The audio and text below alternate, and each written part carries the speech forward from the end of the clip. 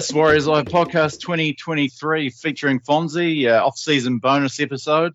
Will Evans here with Fonzie to chat about, there's a little bit of Warriors news breaking today, but predominantly to talk about some other aspects of the rugby league spectrum. Fonz, how are you, mate? Good to see you. Yeah, good to see you too, Will. It's been a while since we caught up post the loss to Brisbane in the prelim and the grand finals played out. And you've been guesting on some other pods. Heard you with Keithy last week. Good listen, that one.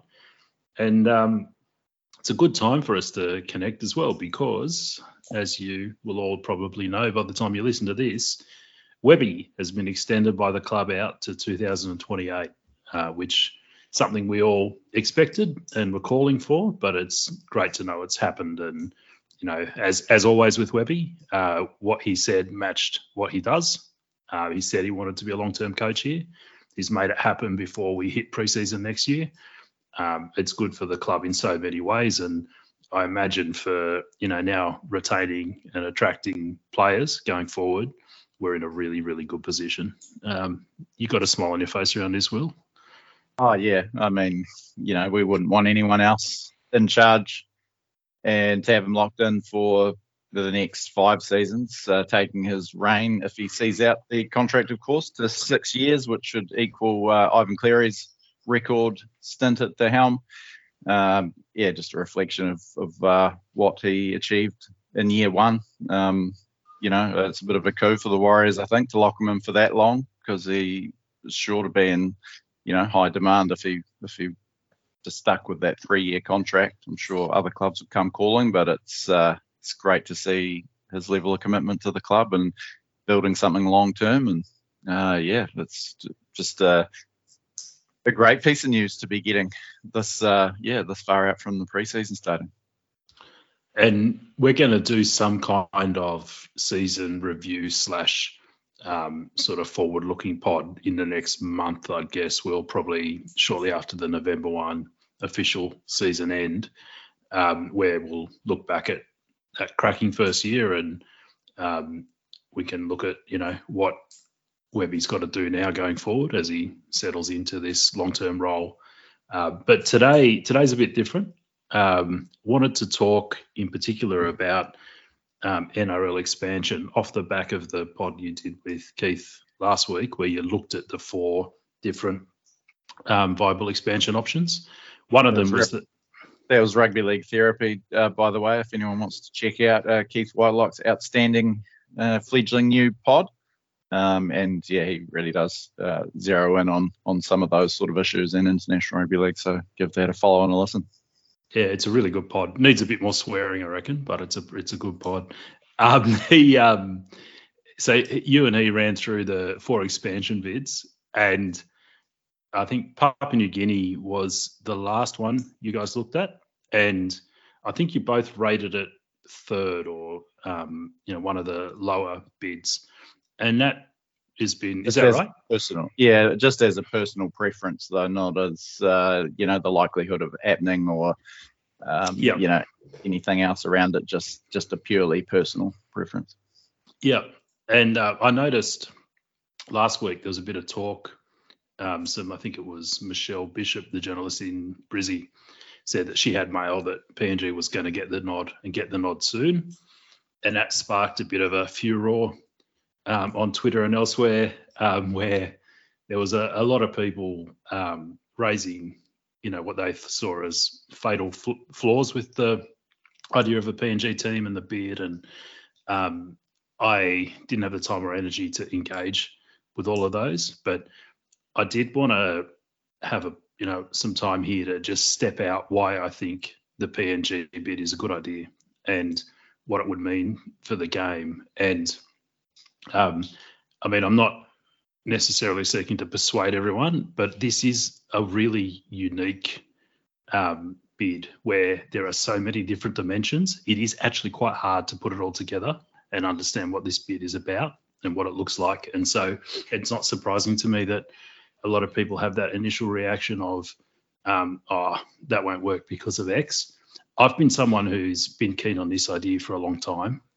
I have a probably slightly different position to most, which is I happen to have quite a few friends who are diplomats and who are involved in the diplomatic community or have been. And so I've got a good insight from them about the Australia PNG diplomatic relationship and how it plays into the broader geopolitical context that exists. And some of these people have been telling me for a long time that the single best thing the Australian government could do is fund a NRL team in Papua New Guinea. And they've explained to me their logic for that over the years. And so now that it's actually on the table, it seems like a no-brainer to me. And so I just thought bit of an off-season departure from normal fare, I'd step that through. So, Will, can you play the role of devil's advocate and sort of push back on me so that I sort of tease out the arguments as best I can? Yeah, sure can. I mean, I think I mentioned on Keith's podcast last week that a lot of this is over my head, and a lot of my reservations, I guess, are either unfounded or slightly uneducated. But I'll certainly ask the questions, and and you can explain why it's a slam dunk. Just worth noting as well that I guess it was the day after the news broke that it looked like the bid was going to be announced fairly imminently. The PNG NRL bid boss Andrew Hill did publicly deny that they're about to get granted the license. So I'm not sure how accurate that speculation was about an announcement being imminent, but it's certainly in the pipeline by the sounds of it. Yeah, that sounded a bit like when the coach says he's got full support of the board, doesn't it? Okay. So let's start with this. All right. Why do we want to expand at all, Will? Why do we need to expand? Why do we want to expand at all, anywhere? Well, immediately, the 17 teams, we want 18 teams for an extra game for the broadcast deal. That's the fairly obvious one, but I think just expanding rugby league's footprint, is a good thing for the code, and that's the way that obviously Peter V'landys and Andrew Abdo have been talking for some time, and all for it. Yeah, I mean, I'm from the camp of expansions. The more expansion you can do, the better, right? If we could have more professional rugby league teams in the world, that'd be a good thing. It'd be good because it'd make the game more resilient, stronger, more profitable. It'd sort of lead to things like enhanced international competition, more resilience too. I mean, I don't forget when the game nearly died off the back of Super League, and I think expansion's a big part of building resilience so that it can withstand those kinds of shocks and things that happen. So if we start with the agreed position that generally speaking expansion's a good thing for the game, then let me ask you this next question, right? What are the constraints on expansion? Why don't we have 25 teams now, 30 teams? What are the things that constrain us expanding? One is player depth. Yep. I think that was, and probably maybe a bit unfairly, but when we expanded to 20 teams in 1995, that was one of the downsides pointed to. It was a fairly bottom-heavy competition, and the Super League will kind of, ruin any hope of that actually working out and over the next few years as a viable competition. Money. I mean, costs money to set up and run a football club, and just all the infrastructure required, especially in new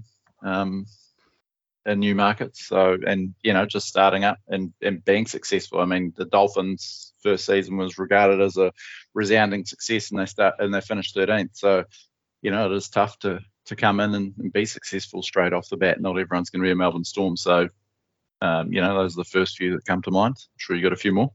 No, they're the two, right? I mean, if you look at the NRL's current situation, it is in too narrow a demographic footprint, right? It's on the east coast of Australia, it's in New Zealand, in Auckland, which is starting to take off. But, at the end of the day, Auckland's a city of 1 million people. That's way too narrow a demographic footprint to be taking into the next century. So, I mean, we need expansion. We should have had it already. The things that stop it happening are money and players, because ultimately the players are the product, and the product, if the product suffers, the whole thing goes down. Yep. So when we're looking at expansion, you have to get around those constraints, right? You have to get around the money and the player constraints. So let's start with money. Redcliffe got the nod because Fox and Nine agreed to pay more in TV rights than it cost to set up Redcliffe and pay them an annual NRL grant. Simple as that. You remember the media before Redcliffe were announced, there was Volandis talking to the pay TV boss, talking to, the Aussie Fox lead, and I think, was it 15 mil a year more he got from Fox? Probably got something from Nine too. And the equation is pretty straightforward. If the broadcaster will pay more than the NRL grant to the club, then it's a net profit, right? You don't have to take money off anyone else to have the new team, and the new team gets up. Simple as that. That's the money equation at the moment. Now, so when we go to, people talk about Perth, people talk about New Zealand too, right? And the harsh truth of it is, unless having that team is going to generate more money through broadcasting than it costs in terms of the NRL grant, it will not get a start. And the reason it won't get a start is because the other NRL clubs are not going to give up money just for the sake of having a Perth team or a New Zealand 2 team. I mean, can we pretty much agree that that's right? Yeah. Well, it's fairly obvious. So there wouldn't be an extra piece of the pie for that 9th game per weekend straight off the bat immediately for an 18th team. So you will get. It's a little bit tricky, because what happens is with 17 teams, you actually get more games, but you've got the bye, if that makes sense. So like they added a round basically, true. And there's two extra rounds this year. Yeah, so that's So you're going to lose the bye, but they'll probably take off a round or two. So you will get an uplift just straight away from having 18 teams, but because I think in total there'll probably be slightly more games and there won't be the bye, but it's not a whole extra game a week, if that makes sense, because you're going to lose those 2 rounds. But I mean, so I think you can say that there's a natural lift for any expansion bid, because it's better to have 18 than 17, right? But that's the same for whichever bid gets up. Yeah, so that's just to quantify that. There's been 192 games per season for the last long time, and this year there was 204 regular season games, an extra 12 games. So I think what would happen if you went to 18, you'd probably end up with an extra 20 minus 12, and you know what I mean? Like they take a round off and a couple of rounds off, and you'd end up there. So, but yeah, I think any team's going to benefit from going to 18, right? That's not a thing. But unless a broadcaster wants to pay $20 million more on their TV deal, all things equal, for Perth, there's not going to be Perth, right? And unless a broadcaster wants to pay $20 million more a year for a New Zealand 2 team, there's not going to be New Zealand 2. That's just the harsh reality of it. Maybe it's 15 mil, maybe it's 17, maybe it's 20. It's something like that. The New Zealand, just on the New Zealand one of Sky Sports' deal probably makes that slightly different, I guess. Not really, in the sense that New Zealand's a bit. You've got to add the extra value you get out of the Aussie deal, selling a second New Zealand team into Aussie, plus the extra value you get out of the Sky deal. But between the broadcasters, whoever they might be, you've got to find 15, 20 mil. If you don't, forget about it, because West Tigers, Cronulla and Gold Coast aren't giving up any of their money from the central pot for an expansion team. It's just not going to happen, right? So, because we've also got to remember that the vast majority of the NRL's money, including the clubs, comes from broadcast revenue. Crowds, yeah, that's all good. That's kind of the icing on the cake. Sponsorship, the same. Broadcasting revenue is the lifeblood of rugby league. Now, on the money side, let's look at this PNG bid. So, do you know who the bid team is? No, I don't really know too much about there. It's the Papua New Guinean national government, okay. Right? So it's not a consortium of random businessmen. It's not a some PNG rugby league administrator who wants to turn his amateur. This is the PNG national government is leading this bid. Okay, so they are the ones applying to the NRL, the national government of PNG, to have a team in the NRL. And the Australian government is saying, we will help you, PNG government, to do that by giving, reportedly, 25 mil a year.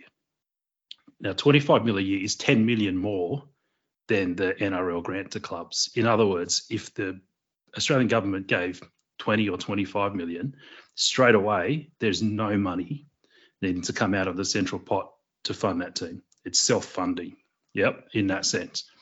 Now, the Australian government gives the Papua New Guinean government about 500 million a year in project-related aid. So the idea that they will give 25 million to this project, right, is a drop in the ocean. It's about 5% of the aid budget they give. They give that aid budget to things like infrastructure projects, building roads, all these sorts of things, right, schools. So what they're really saying is we'll take 5% of what we give you now and allocate it to this project because you, the PNG government, asked us to, right? It's as simple as that, So money's not a problem here. As long as we believe the Australian government will give that money, right, money's not a problem. So that's where the geopolitical thing comes in, right? It's because a lot of people have said, well, how solid's that money? What if there's a change of government? What if, the next government doesn't want to give money to fund rugby league? Now, remember, governments of every type, Labor, Liberal, here in Australia, have given about $500 million to PNG projects for the last 30 years. Right, that's a consistent flow that doesn't change. There's no change in that, right? So the risk is not that one of the governments will say we don't want to give money to PNG. It's that they might say this project is not a worthwhile project to give it to. That's the only risk. Yep. Now remember, the PNG government's the one asking for it here. So the PNG is telling our government that's what they would like the money to go to. So it'd be our government saying, no, we know better than you, PNG government, and we're not going to fund that project, right? That's the first thing. And it's going to be universally popular there. So there'd be a massive call. But the next thing is the geopolitical context with China expanding into the Pacific and recent deals that China's done in the Pacific, which I could go into at length, but it's not a political podcast, make it very, very clear to anyone who is paying attention that there is in Australia very strong bipartisan support for the idea that China's influence needs to be countered and that we are not going to match them in what's called hard diplomacy. And so we need to take initiative in areas like soft diplomacy and building people-to-people bridges through things like sport are your classic soft diplomacy tactics. And the current Labor government with Albo is the one championing this. But again, anyone who pays any attention knows that the Liberal government previously and likely future are even more concerned, let's say, about managing China in the Pacific than Labor of the two. So I see no possible or no realistic scenario where that geopolitical positioning changes to the point where the Australian government decides it's not worth spending 5% of the PNG aid budget on this project when the PNG government is specifically asking me to, right? I just don't see that as a risk. Now, politics is a funny thing, things can change, but the underlying sort of drivers of this are bipartisan in Australia and they're long-term, right? China's not going away. That's a long-term issue that's going to need to be managed. Now, I'd also sort of ask people to think about the money that if the government's funding this and we say, well, there's some risk around the government changing its mind, right? You got to remember 2 broadcasters fund the other 17 teams. If Channel 9 and Fox decide they don't want a team in Redcliffe, that team will go, right? If the free-to-air TV model dies, and that's on the cards, like it's definitely on the cards, or if the Fox subscription model gets challenged by streaming services and so on, it's totally possible that in 1 or 2 broadcast deals time, we're 200 million down on where we are now. And those broadcasters will go, yeah, we're only giving you this much, and to be honest, these are the teams that we don't see value for money in funding through our broadcast deal, right?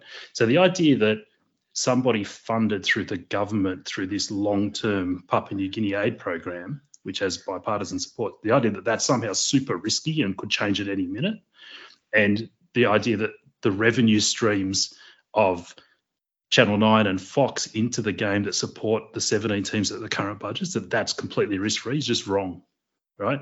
In fact, I would bet that the Australian government is pumping money into PNG a lot longer than Channel 9's pumping money into Cronulla, right, as an example. Yep. Now, of course, there'll be other broadcast revenue sources that exist, but who knows what they're going to look like, what they're going to be like. So I think this government changing its mind thing, is, while it's not a non-issue, it's way overblown, and it's because people don't understand the level of funding from Australia to Papua New Guinea. In fact, probably a lot of listeners here don't know that Australia ran Papua New Guinea until 1975.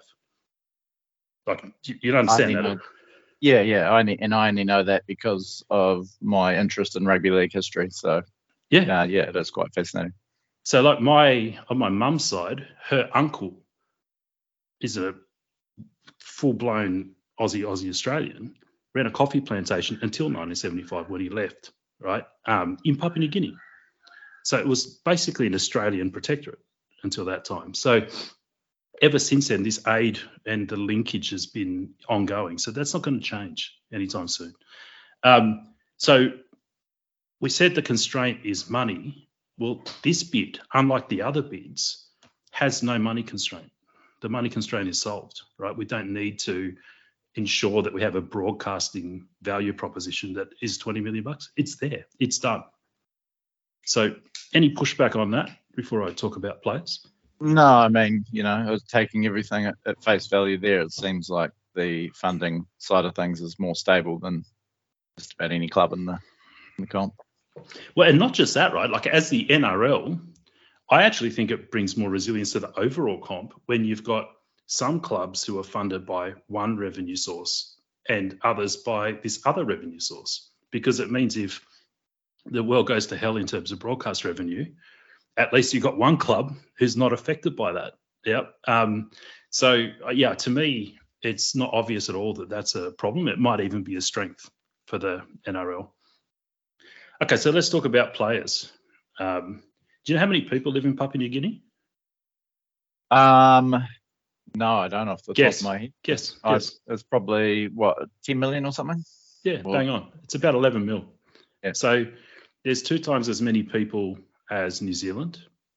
It's about the size of New South Wales and Queensland combined, getting there. And rugby league is the national sport to the point where it's a mandatory part of the school curriculum. You've got reading, writing, maths, rugby league in the schools. I've been there. I've been to Papua New Guinea and travelled, around it reasonably extensively, and it is unbelievable. Think of the most rugby or league town in New Zealand, like the most, right? And that would be the least in Papua New Guinea. Do you understand what I'm saying? Like, it is just ubiquitous, right? So the number of kids probably barefoot with, insufficient nutrition in a lot of cases that are picking up rugby balls over there, I would say that it has the highest participation of rugby of either code of any country in the world. There are the most people throwing footies around in that country compared to any country in the world. Rugby of either code. You can't prove that because there's not registered players there, right? It's just all grassroots. But you've got 10, 11 million people who do nothing pretty much but play rugby league and try and feed themselves. You know what I mean? And so I think Australia, New Zealand, and a lot of first world countries are increasingly struggling to maintain their participation base in full contact sports because it's just not the way society is going. This is the single biggest untapped resource of people who just want to play rugby league or rugby, anything, anywhere in the world, right? It's right on the doorstep. The reason we don't see large numbers of players coming through to the professional system here and in Super League, we do see quite a few, as you all know, Olams and so on, AJ, is for three reasons. One is they don't have high performance pathways there, right? The Hunters was the first step involved in trying to change that, and that's helped. But you can have, 2 million kids, which they literally do, playing rugby league. If you can't get them into a high performance funnel at some point, they never get to a level where they can be professional. So that layer has been missing, and it's only just starting to be filled. The other one's visa issues. So I don't know quite where they're up to, but it's always been this thing where it's very, very hard for someone in Papua New Guinea to get a visa to Australia. And so as a result, unless basically they were getting paid, full-time salary wage from an NRL club, they couldn't come in on a development contract, or they couldn't come in on because the government just wouldn't have it, because frankly, probably they didn't want mass migration from one of the poorest countries in the world to Australia. So there's been that issue. With the federal government supporting the bid, all that will get solved, right? It just logically will. And so if you can hothouse the top 5% of the millions of kids playing rugby league in Papua New Guinea into a semi-decent development pathway, I have no doubt you can have 5 to 10 NRL teams worth of talent coming out of there in 20 years, right? It is like New Zealand has, I think it's something like 40,000 registered rugby league players, right? They've got 20 times that. Right, so it's just a matter of putting that layer over the top and getting them through. So to me, in terms of players, these guys actually enable future expansion of the code. They might enable expansion of another 3, 4, 5 teams down the line because of the volume of players they can bring in over time. Now, if we look at some other bids, let's say Perth, right? Now, I think Melbourne, you and Keith, I heard you say Melbourne just had their 5th NRL player, homegrown, ever. Whalongo, yeah. Yep. Let's say Perth is 10 times better than Melbourne at bringing players through. They're still not going to stand up a team. They're not going to generate. They're not going to wash their own face in the player sense, right? And there's not a lot of prospect of them ever really doing that anytime soon, because the base is not there. There's 5,000 registered players in Perth. Even if we kick that up to 10. Right, because of the presence of an NRL team, we're talking order of magnitude difference. There's a million. It would literally be a million in Papua New Guinea. Now, I understand that one high performance player is not the same as a million, players in effectively rural fields playing, right? But my point is that if you're looking anything beyond the very short term in terms of players, Papua New Guinea is an enabler of other expansion rather than a detractor. New Zealand too, as well. I've no doubt New Zealand too, like New Zealand already generates more players than there are teams in New Zealand than the Warriors. But how many more players are you going to get from having a second New Zealand team? You're going to get some more, but we've already got players from all over New Zealand going to Aussie clubs. So how many more are you going to get? You're going to get another 30 to make a squad, maybe. You're not going to get another 100, are you? I don't think. Yeah, I mean, I think having another team over here just gives another avenue for kids that might be lost to rugby, that sort of thing. And we all know how much of a presence New Zealand players or New Zealand-born players have in the NRL already, but it's not going to, I guess, explode numbers-wise straight off the bat. And this is the time to make a really important point, right? Because Papua New Guinea will wash its own face with money, right? And in anything other than the very short term, I think, will wash its own face with players. There's no either or. There's no sense where it's, if I have Papua New Guinea in the comp, I can't have New Zealand too, or I can't have Perth. They're not, because it's self-sustaining in money and the player sense, it actually complements other expansion. So if Perth and New Zealand do stack up in the sense that they allow an extra 20 million in broadcast rights, and they stack up in the sense that they can generate enough players not to degrade the comp too bad, then Papua New Guinea doesn't hurt them. I would say in the medium term, it actually helps them because of the potential player input coming in and the fact that it's a different revenue source. So all of the people saying, oh, it's PNG, it should be Perth. Yeah, I don't see it as an either or. We can have both. It might be that PNG getting to go now delays Perth 4 years, right, or something like that, because the government money's on the table now and we grab it while we can get going. But it doesn't in anything like, I mean, we've waited 135 years or something to get a team up in Perth. If we have to wait 4 years, not the end of the world, right? And in the meantime, like I say, we've started activating a country of 11 million people, which with ubiquitous rugby league participation on our doorstep, ready to roll. So I don't see that money or players act as a constraint to PNG, so that, and I don't see PNG as zero sum with any of the other bids because of those reasons. So I'll stop there. So what do you think about that? I certainly take all the points, and I just did want to touch on this and try and phrase it properly. But I don't think necessarily, I'm sure it would in the long term, but pure volume of players doesn't necessarily mean, automatic on-field success. I know PNG is, they love their rugby league. There's been some very good players, Marcus Bai, in particular, Justin Olam more recently. I mean, there is guys like Alex Johnson, Adrian Lamb, but for all intents and purposes, they are, half Australian by blood and Australian juniors, almost, 100%. Players like that, aren't necessarily going to go back to Port Moresby to play for an NRL team there. It comes to mind that India, most populous country in the world, just about only have 2 individual gold medalists in the Olympics in their history.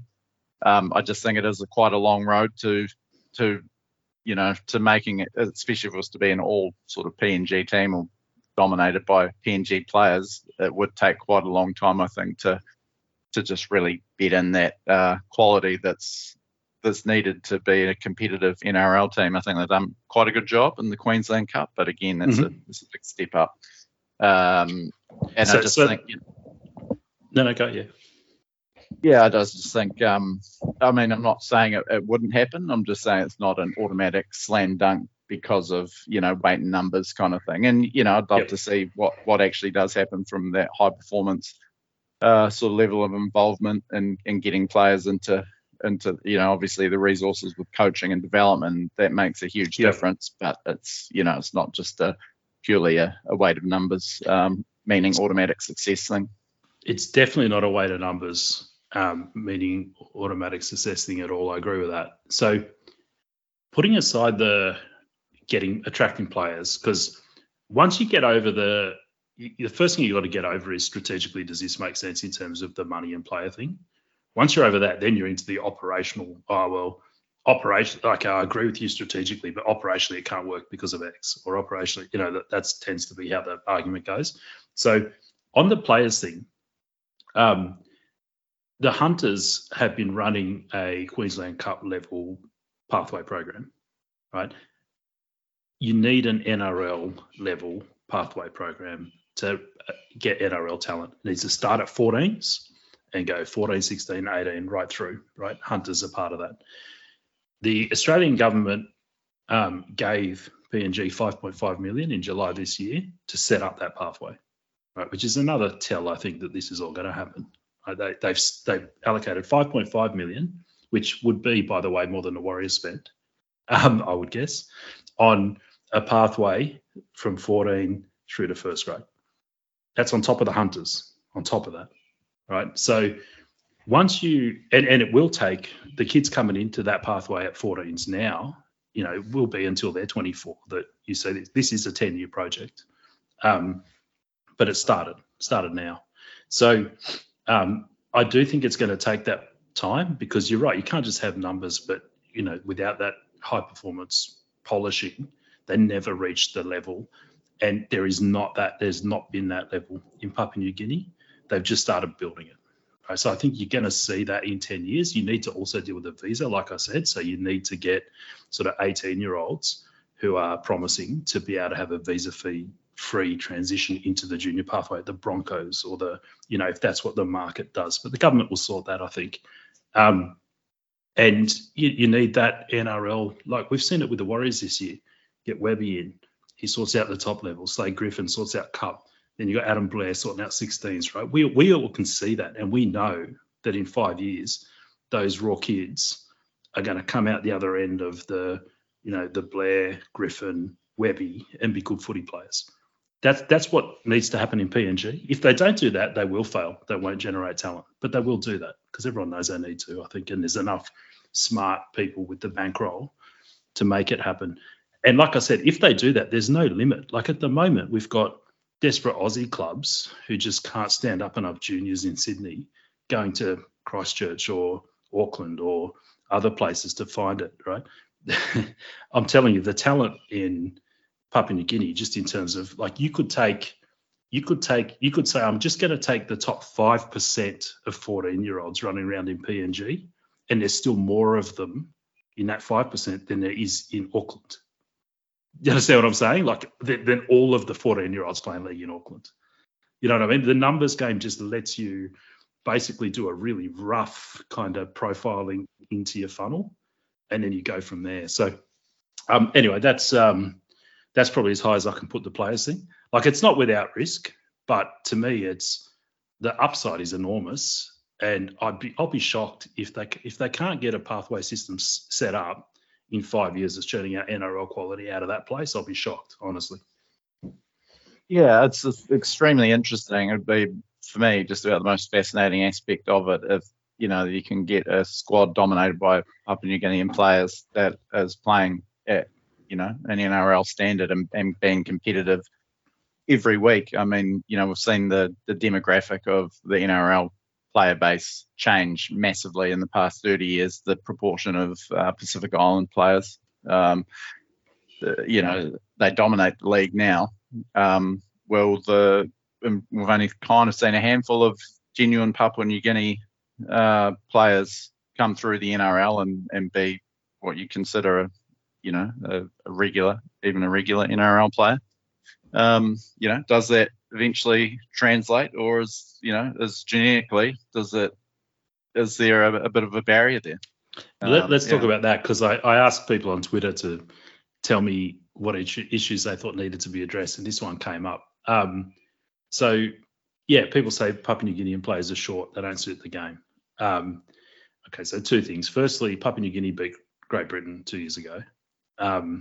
So, I mean, do we need to go further? But also, again, the volume of numbers. You could just walk into a Papua New Guinean school and say, right, there's 100 of you. Who plays rugby league? 50, step forward. Right, I'll take the 10 tallest. Right, and again, you're still going to have more rugby league players doing that in Papua New Guinea than you do in New Zealand. Just taking the 10 tallest in each school, you'll still have more than you do in New Zealand, right? The numbers helps you with that sort of thing. There's also a nutrition element. You get these kids into sports science in a high performance pathway at 14, I bet you they're taller. There's a genuine nutrition element. So I think that's a bit of a furphy. But we're probably moving now into the operational objections, right? So the first one is, that's great, Fonz. You're talking 5-10 year pathway program, churning out talent. What happens till then? They're going to run last. They're not going to attract talent, right? What are they going to do? I mean, is that, an obvious objection?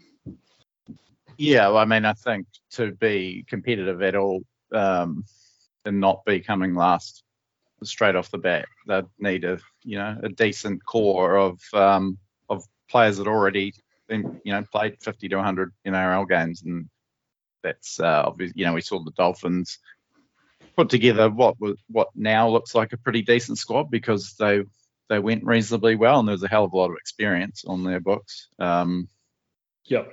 They also have the greatest coach of all time, but how does the makeup of the inaugural squad is very much the biggest question mark to begin with. So let me give you, there's two parts of the answer to this. The first part is this idea that, because we have this idea that if they're not competitive, the community won't engage behind them, and therefore they'll probably fail and they won't get big crowds and they'll therefore flop and the bid might die, right? That's what we think about with expansion teams in Australia. The Dolphins run last for 3 years, the community won't embrace them, right? That's spoiled Australian bullshit thinking, right? To Papua New Guineans, they've never beaten the Prime Minister's 13. When the Prime Minister's 13 come over there, they mob the airport with tens of thousands of people who just want to see those players, right? They don't care if they beat the Prime Minister's 13. They're just happy to be involved with the game and see these people, right? And that it doesn't, to them, it won't, I mean, they'd like to win. They're competitive and proud, but it'll be a success that they're in the comp. They don't need to win to be happy, right? In the early days, certainly in that 5 to 10 year period. They don't have the same expectation. They don't have the same kind of self-centered attitude around winning and so on. For them, this is a nation-building project, right? Being on the same stage as equals with these NRL teams is a win, and that will last a long time, right? Yeah. They're not like sulky Gold Coast like fans who, you know, oh well, if they're losing, I'll go to the AFL. This is not what we're dealing with up there, right? It's a totally different mentality. So winning is not as important in the early days as it is for any other expansion bid. I get that, but that doesn't necessarily mean to the average rugby league fan that they're going to be stoked to see this team that's getting flogged every week in the competition. Who cares? What's it to? Well, what do you mean? I mean, if I'm all of a sudden I've got a team in the competition that, you know, isn't particularly competitive, then to me personally, that's a downside. I mean, I get all the other stuff, but I mean, the average rugby league fan isn't going to think about it in such a wide-ranging. But I don't need your broadcast eyeballs to fund it. I don't need your money through the gate to fund it. I don't care about that. Doesn't matter. Yeah, I'm getting 20. Yeah, but I mean, you're asking my opinion on this club. Yeah. And you know, that just there is. I'm sure all of the you know, the points that you're making overall probably make it a winner. I'm just saying there is a downside to that, and that you know it does affect the cachet of the competition if all of a sudden we've got this one team that is, you know, running dead last every year and getting hammered. Okay, so that one I'll come back to. So yeah, the spread and equality of the competition potentially being overall degraded. Yep, we'll come back to that. But as long as we're clear that them running last doesn't affect their funding base or the community interest level of that team, right? But yeah, some people in Australia and New Zealand, you know, as they're having their third beer at the pub might go, this is a bit of shit, Papua New Guinea's losing, right? But no one in Papua New Guinea is going to be saying that, right? That's a purely first world reaction to them. Okay, so what else have we got in terms of the other part of the issue is they're going to start off in Cairns, I would say. So in that, I think if they've got any brains, which they do, the plan will be this. We're going to base ourselves in Cairns. That'll be the training base. For the next 10 years, we're in Cairns. While that pathway gets humming that I talked about taking 5 to 10 years to go, when we've got to a point over the next 5 to 10 years where we're generating homegrown talent that fills an NRL squad, I reckon it'll fill 2 or 3 personally, but fills an NRL squad, we're moving to Moresby. Right? But until that time, we're based out in Cairns. We fly in, fly out of Moresby, say 10 games a year. We take 1 game a year to Suva because we're going to link up with the Cavite Silvertails, right? They're going to be our other pathway team into this. They're going to be feeding this club as well because people aren't as precious about moving from Fiji to PNG. So they're going to be the other part of this. But Aussies will, they're still going to have trouble attracting Aussie talent, but people will move to Cairns to do 10, like young blokes with no families who are on the up, you know, will move to Cairns, nice part of the world, 10 games in PNG, the rest is all in Australia, 1 in Fiji, probably Magic Round. There's your deal. You'll be able to do that. Now, that's not going to put you on a level playing field with Brisbane, you know, Melbourne and so on, but it's going to make it possible for you to, in that 10-year period, attract Aussies to a point where you can compete to some level. I can definitely see that as a intelligent sort of bridging step to eventually establishing a full-time club at Port Moresby. It does sort of seem a little bit of, a little bit piecemeal, a little bit sort of, not quite the genuine Papua New Guinea team. Like there is some people that say if you're going to do a PNG team, make it a PNG team or fuck off. Yeah, but, you know who those people are? People who live in Australia. There's no one in Papua New Guinea saying that. This is the thing. Like there's all this, oh man, if it's not my team in my town, I don't want to support it. They're not saying that in Papua New Guinea. They're saying, what do we have to do to get a team? We'll do it. You know what I mean? It's not going to be like that. We're projecting, oh, they're running last. Who these losers? I don't want to follow them. It's not how they think. They're not going to think like that. We've got to change that mindset around this. They know that it's a big deal to them. They're happy to go through this incremental process, I think. And I hear.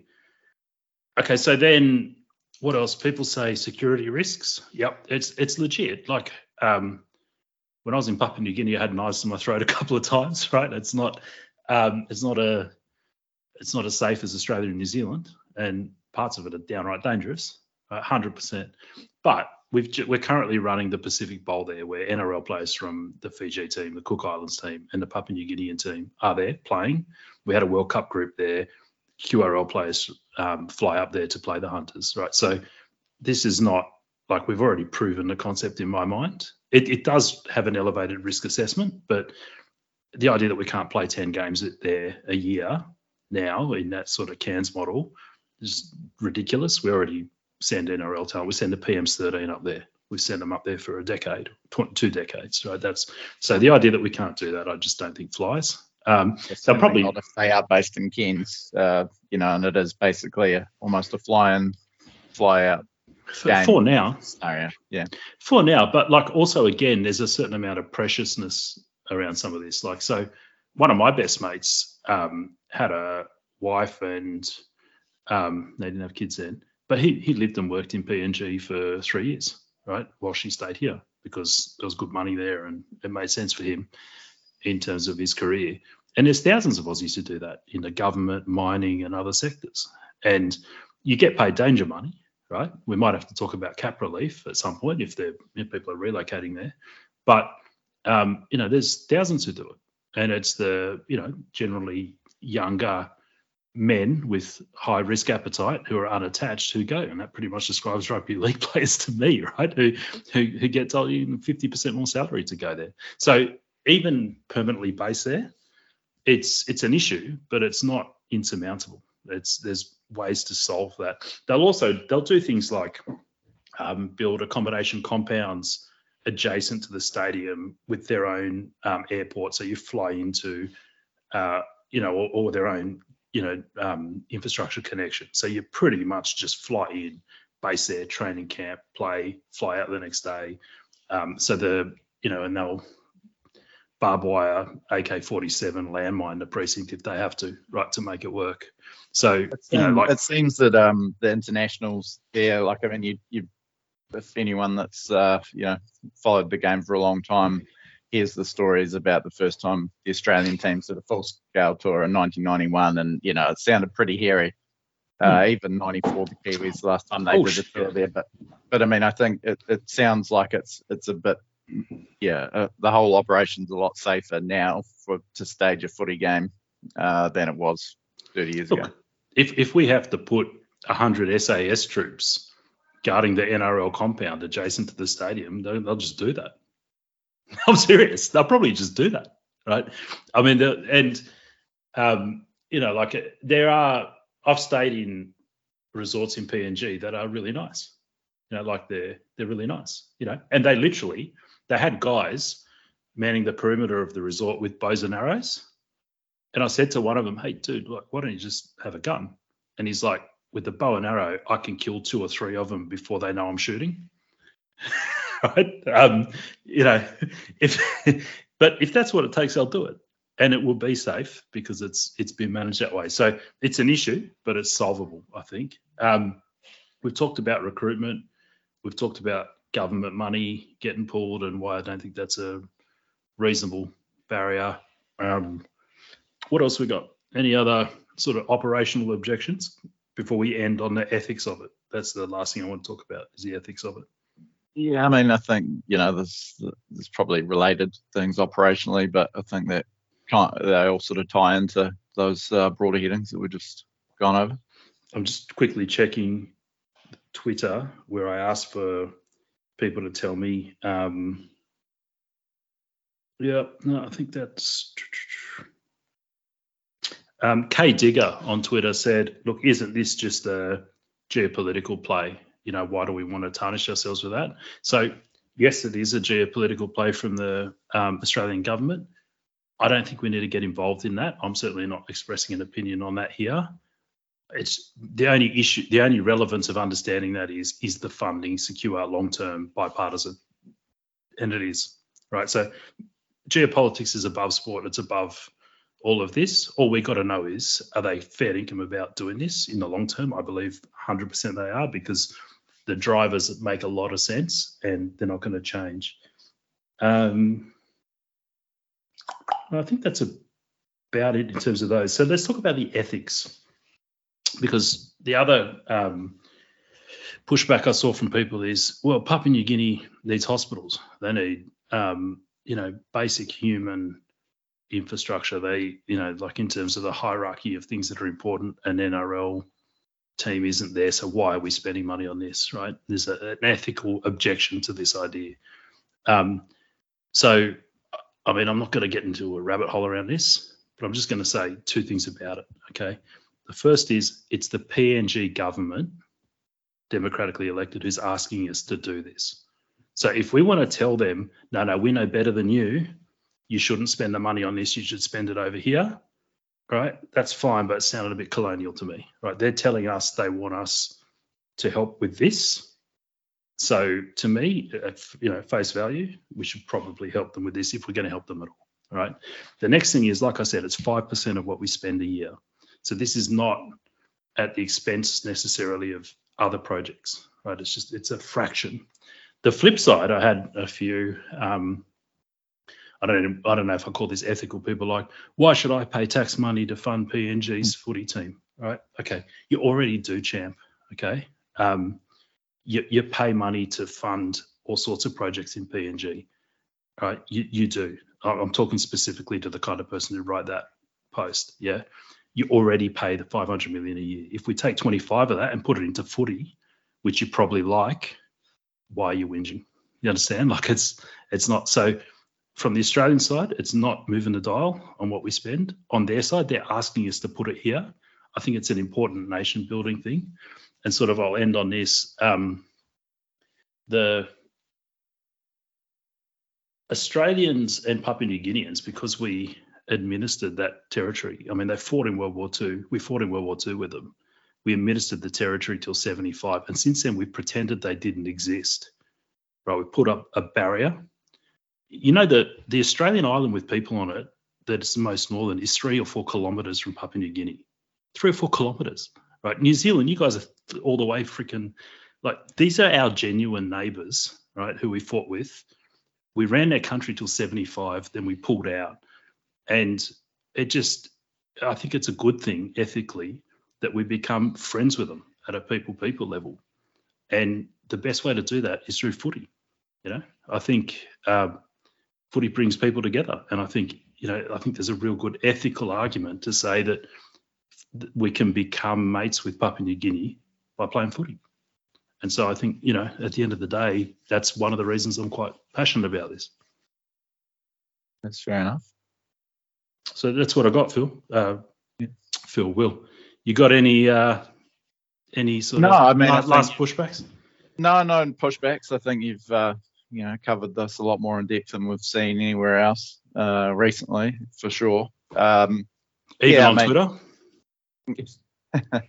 I mean, there is a lot of reasons to be intrigued, excited about it, and as you've explained, there's a lot of reason why it makes sense as well, particularly financially. I mean, it seems like be one of the most solvent clubs around, just purely based off the government investment. From an expansion point of view, and this is taking all of those things out of account, profitability and all of that, it sort of seems to me, we're kind of rugby league is narrowed to this sort of eastern seaboard footprint, and then team in Auckland, and then we're sort of, so it feels like we're going, a long way away to set up this team in Papua New Guinea, when maybe, getting a team in Perth, getting a second team in New Zealand consolidates things a bit more expansion-wise. I talked to Keith about, AFL has been a bit more,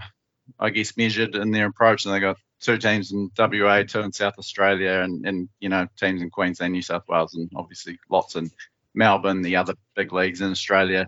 The cricket, have teams in all those states. A-League and NBL have a New Zealand team and teams in all those Australian states. So not to say that, PNG isn't worthy. I just guess that was one of the sort of things that, with PNG skipping the queue a little bit, I guess. Let me tell you this. So the AFL will give their left nut to be able to put a team in PNG. Right? I'm sure they will. But to me, they're already ahead of the NRL as far as they're about to put a team in Tasmania, right? Come on, man. Come on. So people say PNG that is negative. I think that's awesome. Yeah, okay. Team in Tasmania. So let me ask a couple of questions. What's the population of Tasmania? Well, that's beside the point. That's hang on. Humour me. What's the population of Tasmania? I don't know. What would it be? 500,000? Probably less. Yeah, 2 inbreds and a dog. All right. So, which economy is bigger, Tasmania or Papua New Guinea? Well, I mean, you're getting off on a whole different tangent. I'm not talking about it being a economically more viable. I'm just purely, How many players play in Tasmania versus? I mean, there's no metric on which the Tasmania AFL expansion is better than the PNG NRL expansion. The AFL will give their left nut. They will give their left nut to have this opportunity where the government pays them to move into a market of 11 million people with that kind of player base. The AFL's consolidation into these places is because they've got nowhere to go because no one wants to play their shit sport. All right, that's the truth of it. The reality is we've got a broader horizon, which is the Pacific, and it's here on a platter because the governments have recognised that we should be better mates with Papua New Guinea and are saying we'll fund them to have a footy team in our comp. To me, it's like the AFL seriously is sitting there. The reason they got a Tasmania team with government funding is probably because the government knew how pissed off they'd be that they're helping us do this. So forget about those jokers. They had it too good for too long. The AFL. I think our time is coming now. It's coming, but would you acknowledge that expansion-wise, they've done a better job as it stands right now with the clubs and where they are right now than the NRL has, with all their failed clubs, all their teams that had to get axed. I mean, the AFL, to me, they haven't had any clubs fold except the university club from 1930s or something. The AFL have one thing that changed the course of their history versus ours, and that is they didn't have a Super League war like we did. So nationally in Australia, before Super League, Rugby League was bigger than AFL.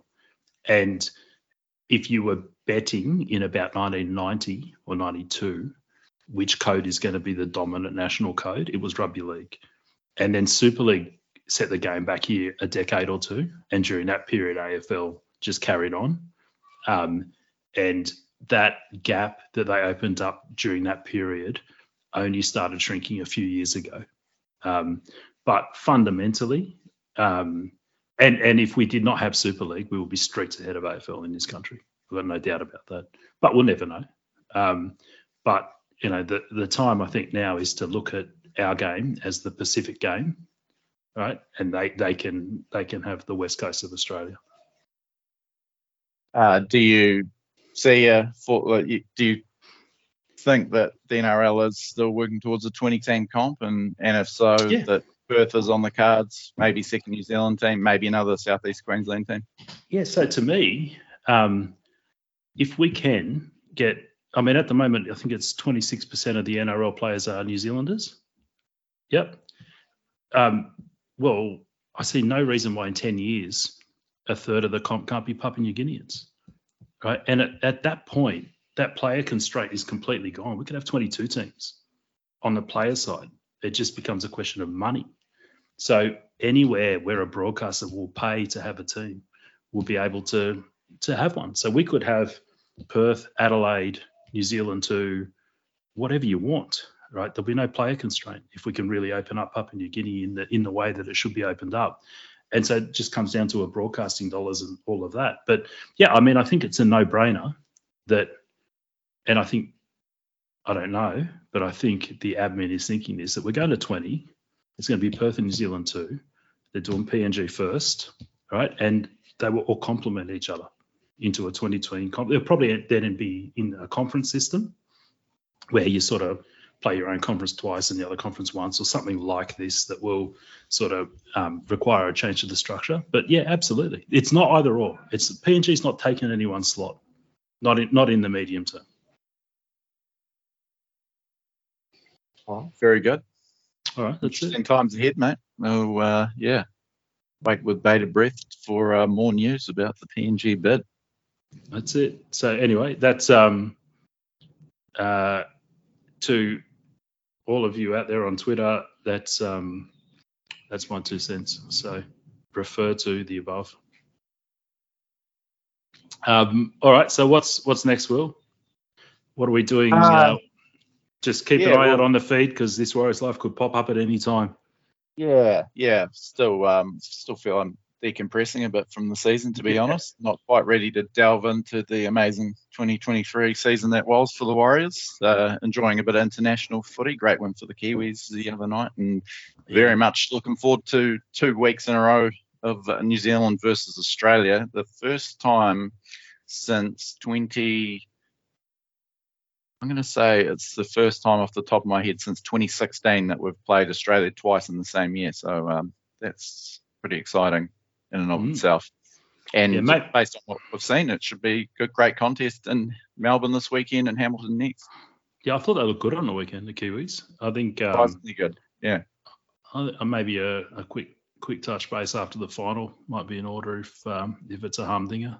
I think that every shot of beating Australia, the Kiwis. I mean, I know there's a weakness at hooker there, but across the park they look good. And I think Foran's body holds up, and he can do that kind of work in the middle for another couple of weeks. I don't think that weakness is as big as people thought. And exciting times. Awesome, mate. So enjoy your Pacific Cups and keep an eye on the PG NRL bid. And until then, go the Warriors.